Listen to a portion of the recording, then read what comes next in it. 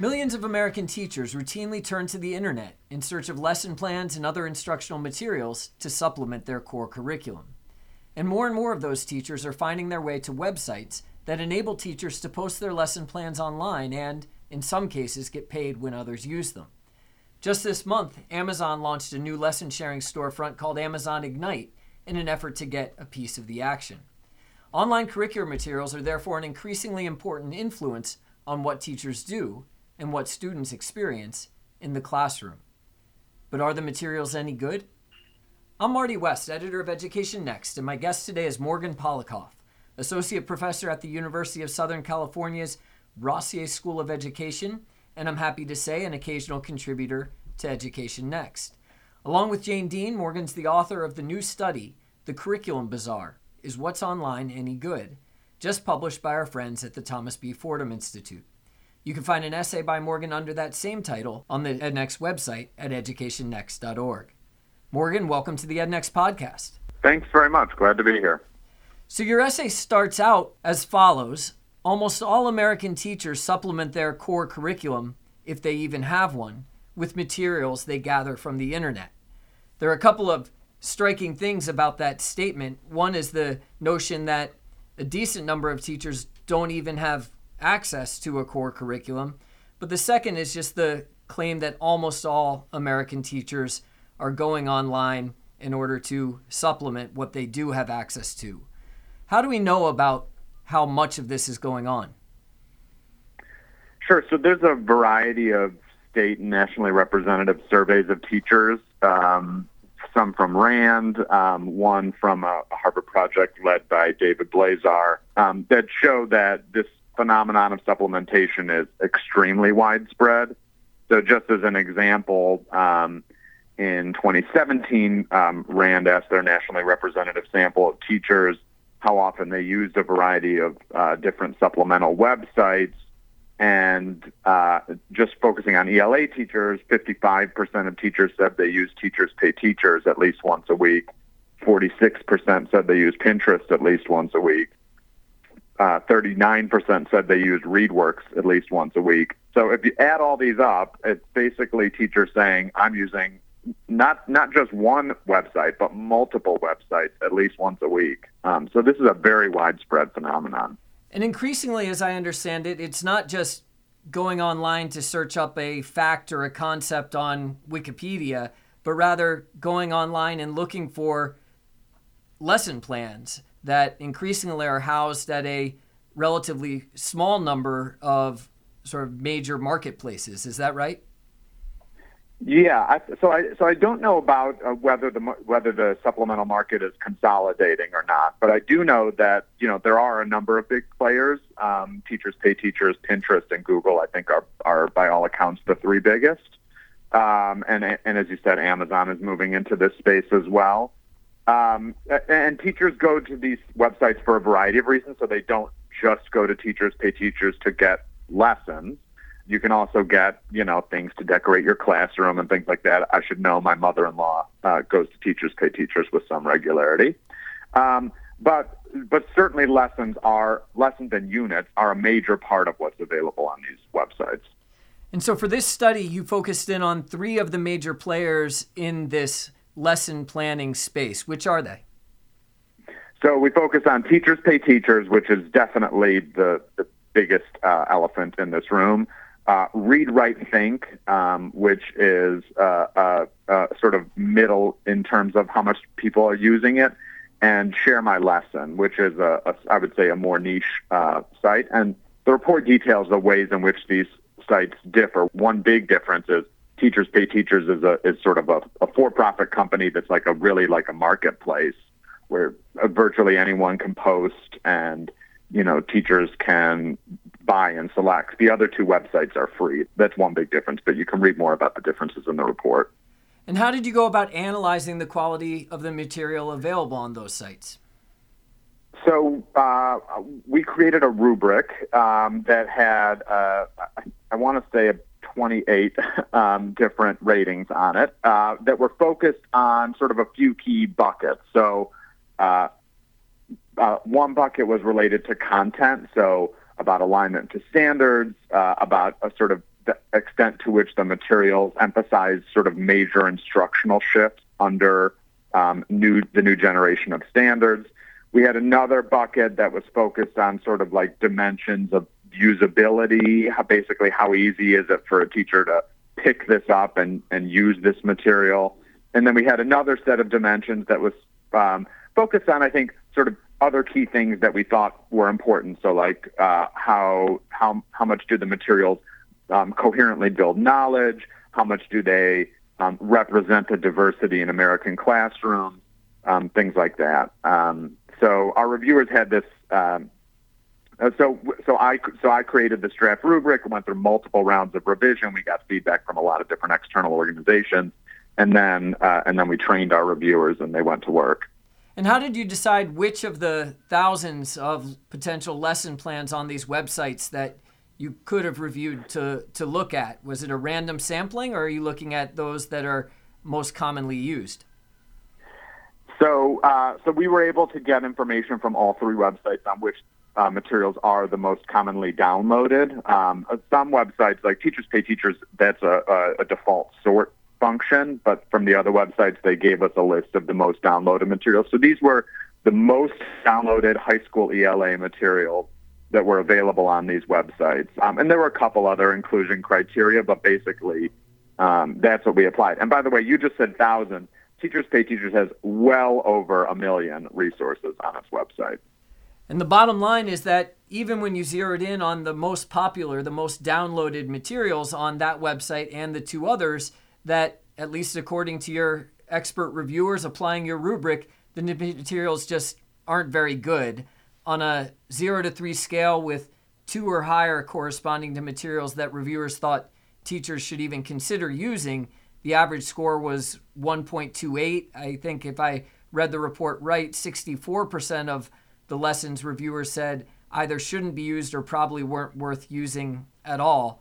What were the main problems that reviewers identified? Well, so our reviewers identified a number of problems, and sort of, I think, which problem stuck out the most depended on the individual reviewer. But some big things that were consistent across reviewers. One was the issue of alignment. A lot of these materials claim alignment to a number of different standards, and I think that has to do in part with the way that people search these websites. And if you tag a bunch of standards, you're more likely to show up in searches. So, but our reviewers felt that most of the materials were not aligned to most of the standards they claimed alignment to. So they might have been aligned to some of the standards, but not all of them. So that was a big problem. The assessments that were included in the materials, assessments to gauge student learning. Reviewers had a number of problems with the assessments on average, and just in general thought that they were kind of mediocre. But one big problem was they often didn't provide teachers with the kinds of scoring guidance that they might need to score student work. The materials, we asked reviewers for longer materials, so materials covering multiple days, whether those materials were knowledge building, whether they sort of have a coherent progression of knowledge such that at the end students would have learned not just some ELA, but also some content knowledge. And most of the materials didn't fare well on that. And then I think by far the area where the materials fell the flattest was in terms of offering supports for teaching diverse learners. And there were two dimensions here that we evaluated. And first, we asked whether the materials provided any kind of differentiation support for English learners or other groups where teachers might need that support. And the answer is basically virtually none of the materials do that. And then we also asked to what extent the materials represented cultural diversity, focusing there on race, ethnicity, national origin, and gender of both the authors and the text themselves. And our reviewers felt that most of the materials didn't really represent the diversity that is apparent in American classrooms these days. And so that's just a few of the areas where I think our reviewers said the materials fell short, and there's certainly more detail in the report. So the overall picture is certainly not very encouraging. I guess one thing you might hope is that over time, teachers would gravitate toward the best content that's available, even if the overall supply of content is not particularly strong. But if you're looking at the 300 most popular resources out of something in the millions, I guess that doesn't seem to be going on. Was there any evidence, at least within this limited set, that the most popular resources were those that were the strongest? Well, so we did, we're pretty limited in what we could do with a sample of 300 and the measures that we had, but there was a tiny bit of evidence that that our overall ratings were related to the number of downloads. So on Teachers Pay Teachers, we related again, our overall ratings to the number of downloads as reported by the website, and there was a correlation of 0.4. So I don't know, how much stock you put in a correlation of 0.4, but that does suggest that to a small extent, the higher, the more downloaded materials were rated a little bit more favorably. Again, just in our sample of materials on Teachers Pay Teachers. I will also say to your question, you might hope that the cream will rise to the top, and the best materials will be downloaded and used more over time. One challenge, which isn't actually in this report, but I'm working on a different project using Teachers Pay Teachers, is that the ratings, Teachers Pay Teachers allows users to rate the materials, and on average we actually downloaded hundreds of thousands of materials for that project, and the average rating is 3.98 out of 4.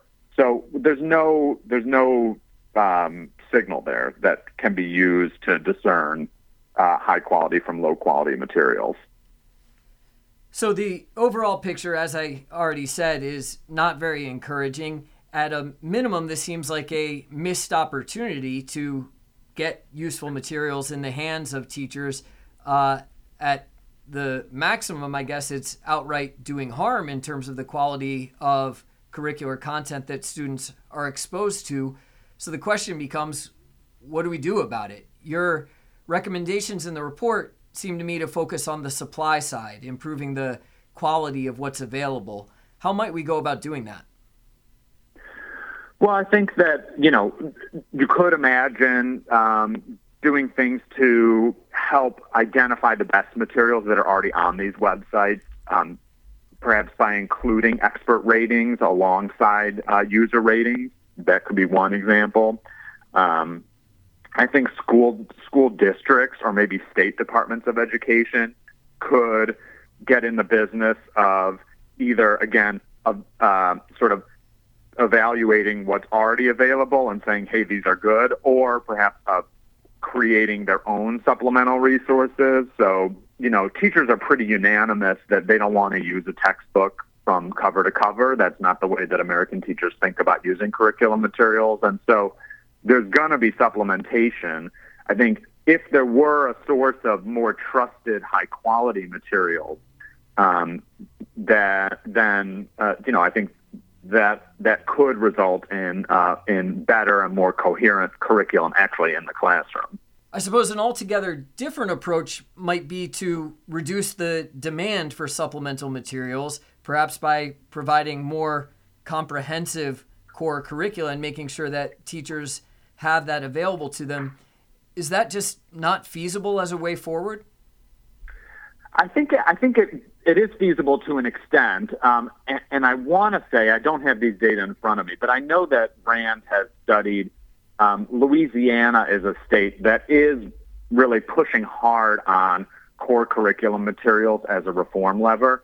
And I want to say that they had produced some data, again, using their surveys of teachers, that showed that teachers were actually supplementing less in that state because, and the assumption is that that's because they have high quality core materials. Also, I know that teachers in that state get more training on those materials, both in service and pre-service. So I think that that's promising. I don't think we're ever going to get to a place of zero supplementation, and that's not what I'm advocating for anyway. I mean, listen, I think the idea that you've got 3 million teachers out there going to websites weekly to find materials to use in their classroom is a little bit nuts from a standpoint of the coherence of what actually gets delivered to students, not to mention the burden on teachers' time. I mean, it just seems kind of crazy. Well, that's why I wanted to push back slightly on your claim that this isn't actually what teachers want, that maybe they actually would prefer a little more scripting, guidance, scaffolding as they make these decisions about how to structure their lessons each day. Yeah, I mean, I think that, listen, there's clearly a balance here, right? Teachers don't want no support, but they also don't want to be told, these are your materials and you can't use anything else. So my strong sense is that right now there is room to tighten, and I would advocate that. In fact, I'm writing a book that's going to advocate that. But I don't think that we're going to go to a place where school districts are saying to teachers, you really should be using the core materials and you really shouldn't supplement at all. I don't think that would go over well, at least not without some kind of trade-off. My guest today has been Morgan Polikoff, Associate Professor at USC and author of the new study, The Curriculum Bazaar, published this week by the Thomas B. Fordham Institute and summarized under that same title at educationnext.org. Morgan, thanks for being part of the podcast. Hey, it's been fun. You've been listening to the EdNext podcast. If you like what you've heard, be sure to subscribe on whatever platform you use so that you don't miss an episode. And especially if you're listening through Apple Podcasts, please leave us a review. It helps us find more listeners and more listeners to find us.